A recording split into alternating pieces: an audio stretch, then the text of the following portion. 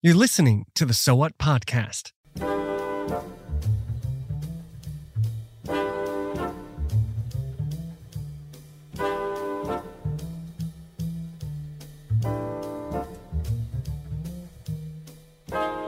Common misunderstanding of the Reformation, one of the most common, is the fact that the Reformation divided the church. No. The Reformation began with a divided church. Division was the point of origin for the Protestant Reformation. The church was divided between East and West in 1054. There were the Hussites, there were the Lollards. And one way to read the Reformation as it developed was an effort toward Christian unity. It was an effort to call the church back to oneness and unity based on the gospel, based on the scriptures.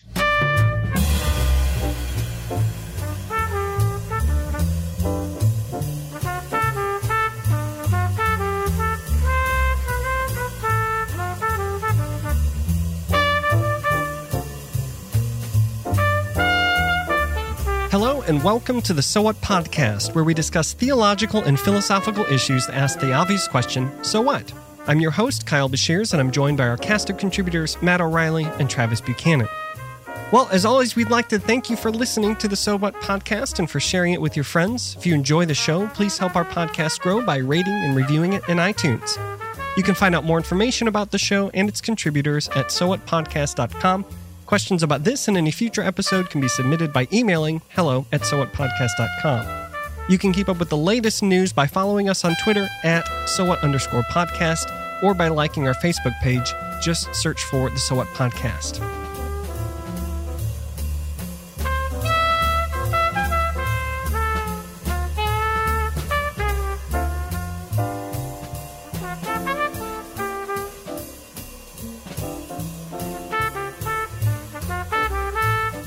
I'm glad for all the territory that's being covered.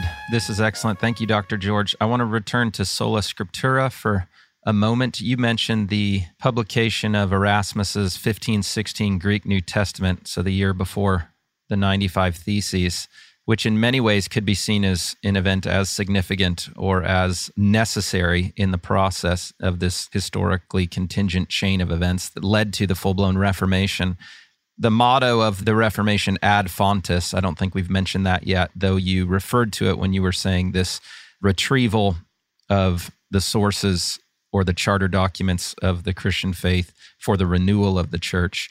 One of my favorite anecdotes from the Reformation actually comes from the English Reformation, which I don't know that we'll have time to talk about today, but Thomas Linacre commented after reading Erasmus's 1516 Greek New Testament.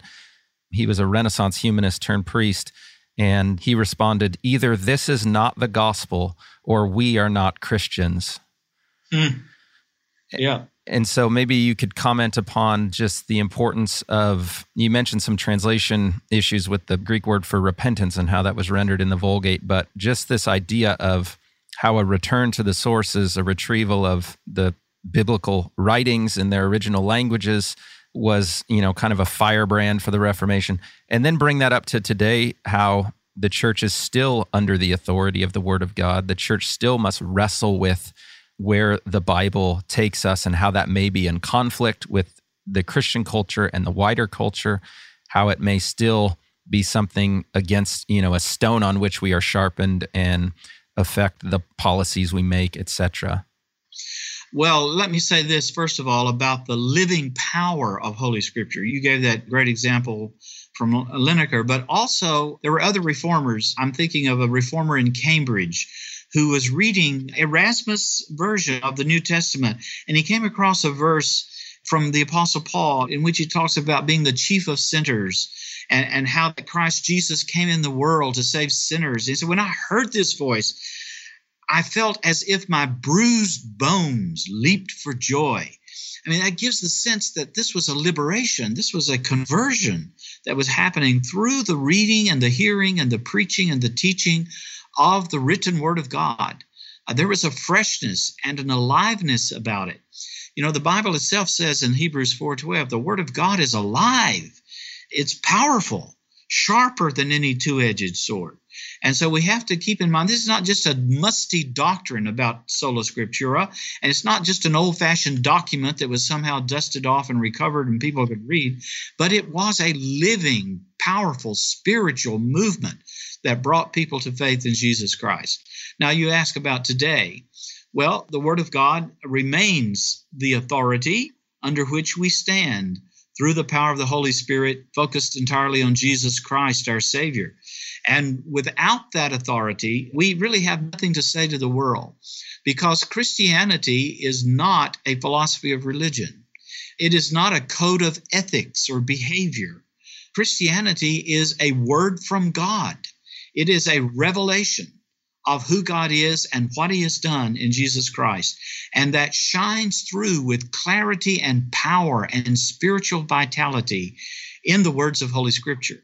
And so the church, insofar as it is faithful to Christ and faithful to the gospel, and indeed Christian in Lineker's sense of the word, is a church that is still under the word.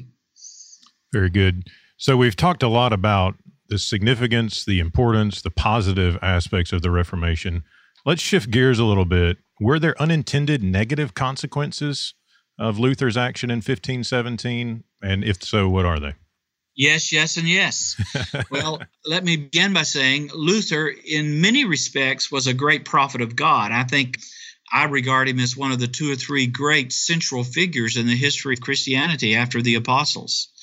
And yet, Luther was also a very big and great sinner.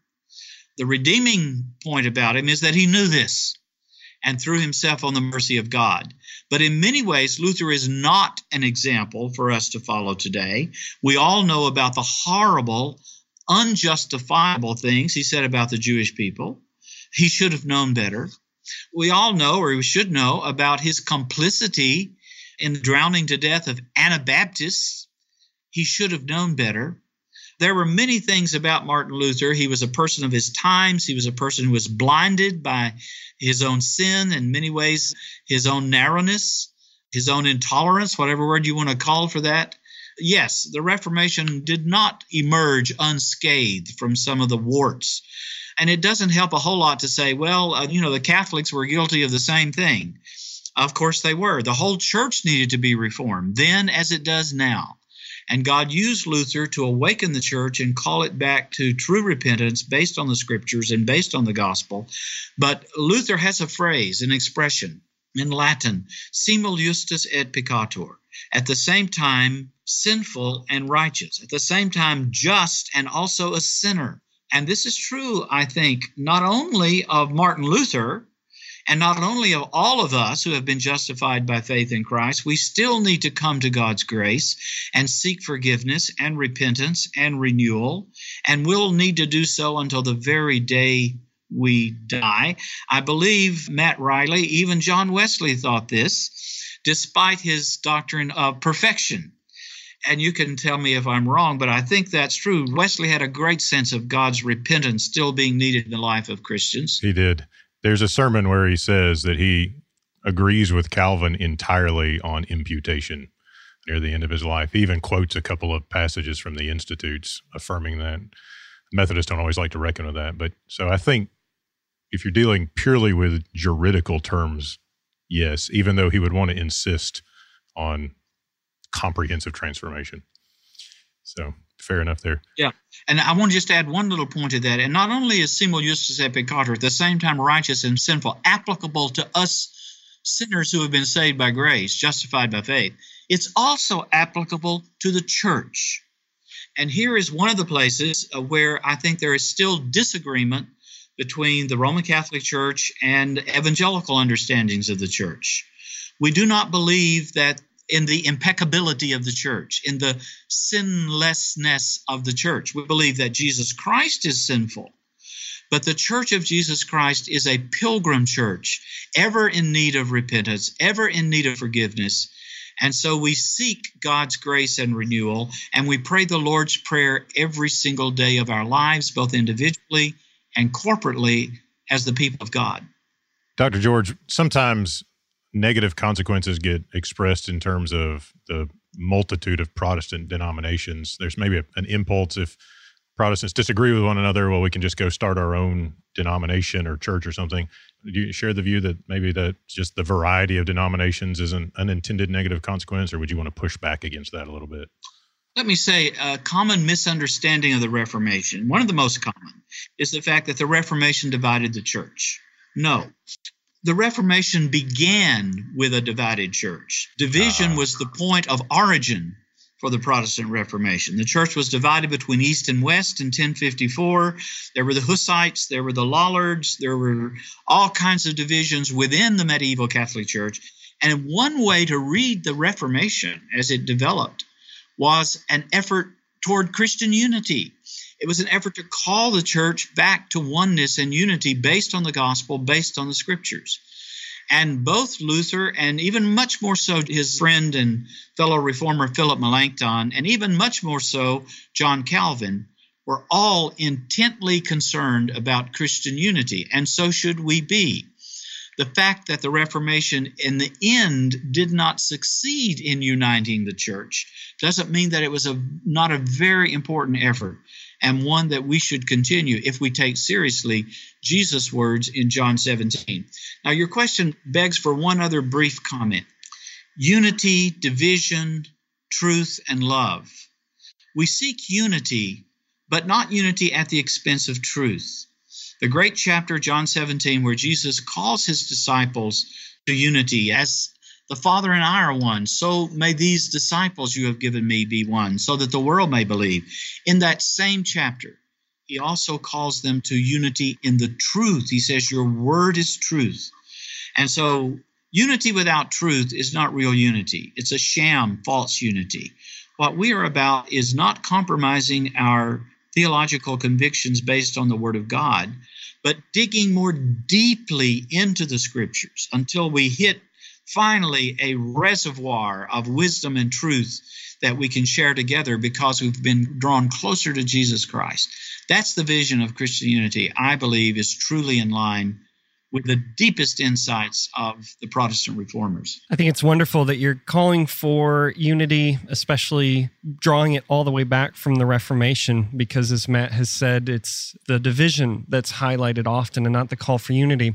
And we're aware that you are actively involved in the evangelical Catholic dialogue today. Are there any pointers that you would give our listeners to approaching their Catholic friends in speaking about Protestantism, Reformation thought, and the heritage that we come from?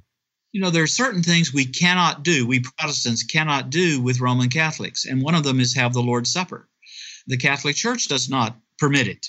And there are good reasons at this point in our life together that we cannot come together to the Lord's table. But there are other things that we can, I think, and ought to do together with our Roman Catholic brothers and sisters. Perhaps the most important is prayer. We can pray. We share with them the wonderful Lord's Prayer that Jesus gave to all of his disciples.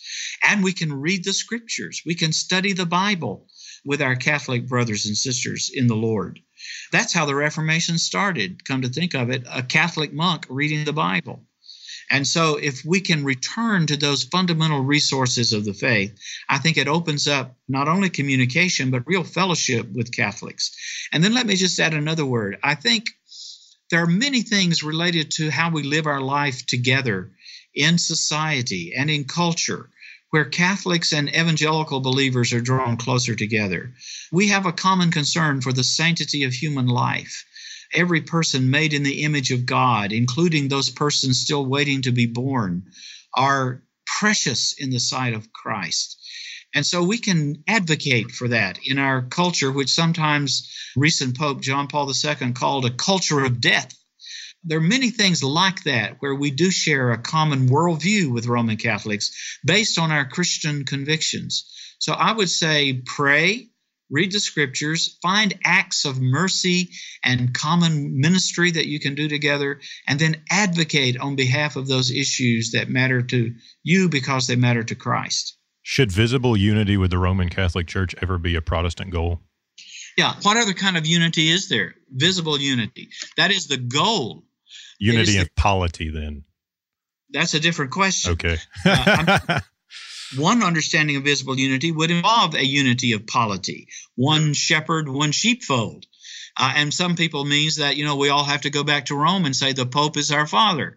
But this is a goal. We are not there yet. Right. And I think it's fairly premature to say that, we put all of our eggs in the basket of complete visible unity. That may not happen until Jesus comes. Yeah, and I'm not necessarily meaning, kiss the ring sort of thing, but is it feasible to even think that it's possible for Protestants to meet in the middle with Rome ever?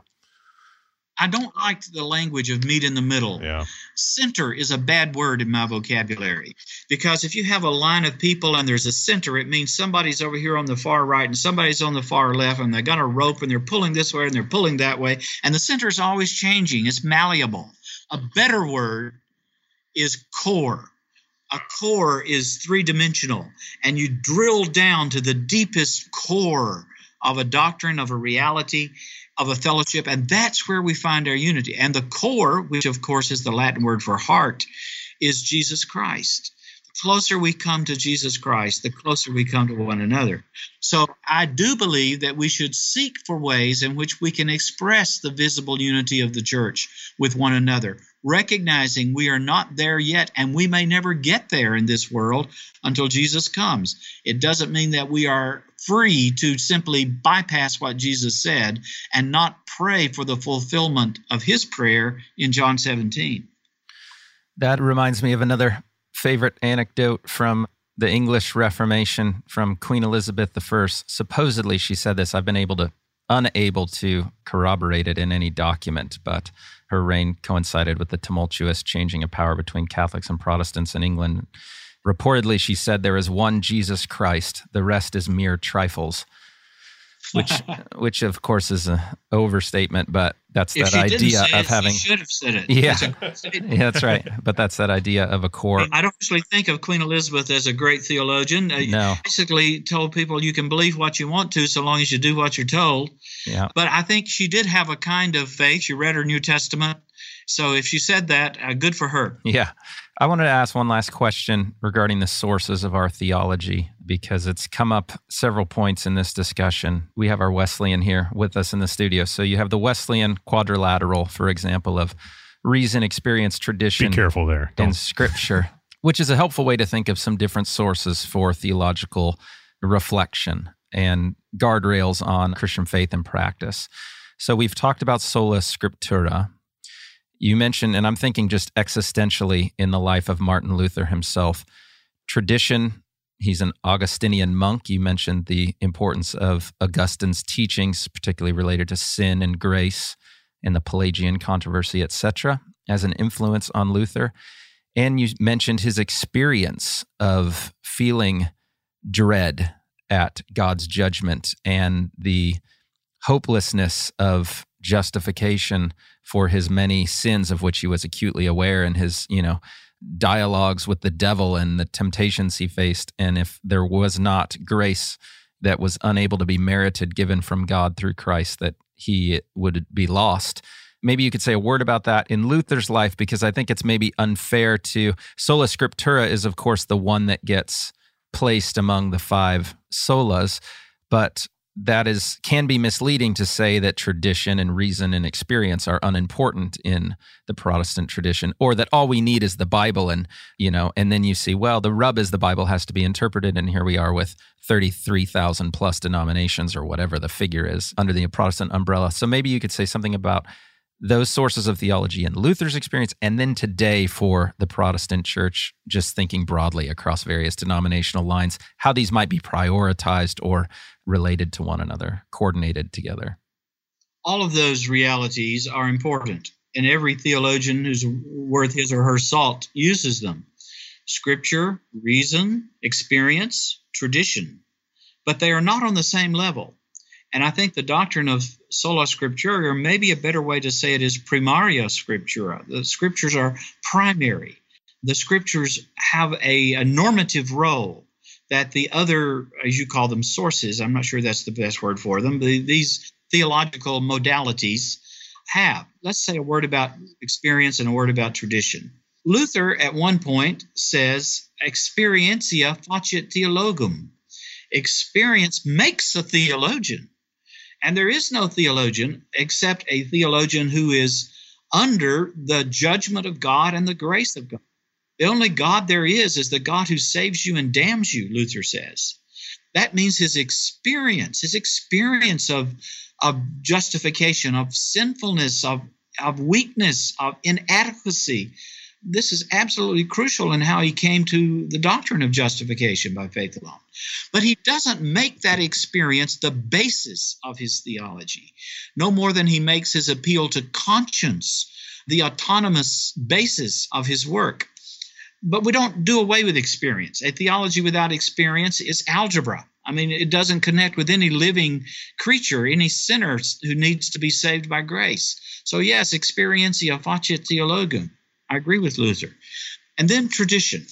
We often pit Scripture versus tradition. What he debated with John Eck at Leipzig in 1519 was just about Scripture and tradition. And Luther did not say, let's throw out everything everybody has said since the last apostle died and go simply right back to the very words of Scripture and nothing else. Sola Scriptura is not nuda Scriptura. It's not the naked Scripture. But what sola Scriptura means is that Scripture has a primary criteriological function in theology. And we do not put anything on its level, much less above it. It is the Word of God, and therefore we are accountable to it. And the church must be reformed on the basis of it. That's what sola Scriptura means.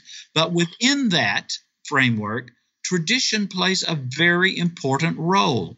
The creeds of the church, the confessions of the church, the prayers and liturgies of the church. All of this is a part of how God has dealt with his people through the ages, and we are very foolish if today we ignore it and think we can start all over from scratch. Just with me and Jesus, we got a good thing going. Me and him, we got it all worked out. That kind of piety leads to a definite dead end. I think I may be so bold that your next book should be called Scripture in the Nude, ? Thank you for that suggestion. Yeah. Or Naked Church, I could see doing really well some markets. That might push back on Nuda Scriptura a little bit. Scripture itself is tradition in a sense. Don't you think that's important to recognize? I mean, you have the whole Old Testament, the history of Israel, which is a long tradition that's bequeathed to the church. And then the gospel itself is something that is handed down, or you have, the Greek word parodidomai, this sense of delivering to entrusting this message, the gospel message, which you said was so important to Luther. So even within the New Testament, we have the record of the handing on of tradition from Jesus to his apostles and from the apostles to people like Timothy and the leaders in the various churches. And so, I mean, is it possible to think of the gospel itself as tradition? And then I like the way you said primary Scripture as a primary function of authority in the church. And then from that perspective, viewing the subsequent tradition of the church as being more or less faithful to that core of Jesus' tradition, which incorporates the history of Israel and what God was doing, in the thousands of years leading up to the incarnation.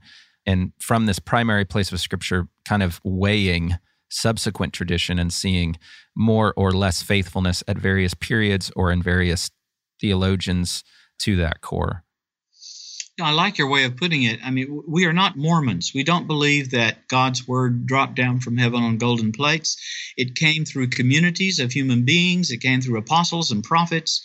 And so, yes, we recognize that in that sense, the Scripture is a traditioned document, if I can use traditioned in that kind of way. However, we do believe that there is a canon of Scripture. There is a corpus of divinely inspired writings that God, by the Holy Spirit, has set apart, and the church has recognized. This is the way I would say it, as opposed to a Catholic might say the church decided the canon or the church made the canon. No, the church recognized the canon, and in doing so, put itself under the authority of God's revealed word in Scripture. So that, as you say, all of the subsequent theologians and conciliar creeds and documents have to be held accountable to the written word of God. That's the Protestant understanding of the Scripture. But it does mean that the Bible comes to us from within the community of God's people, going all the way back to Israel.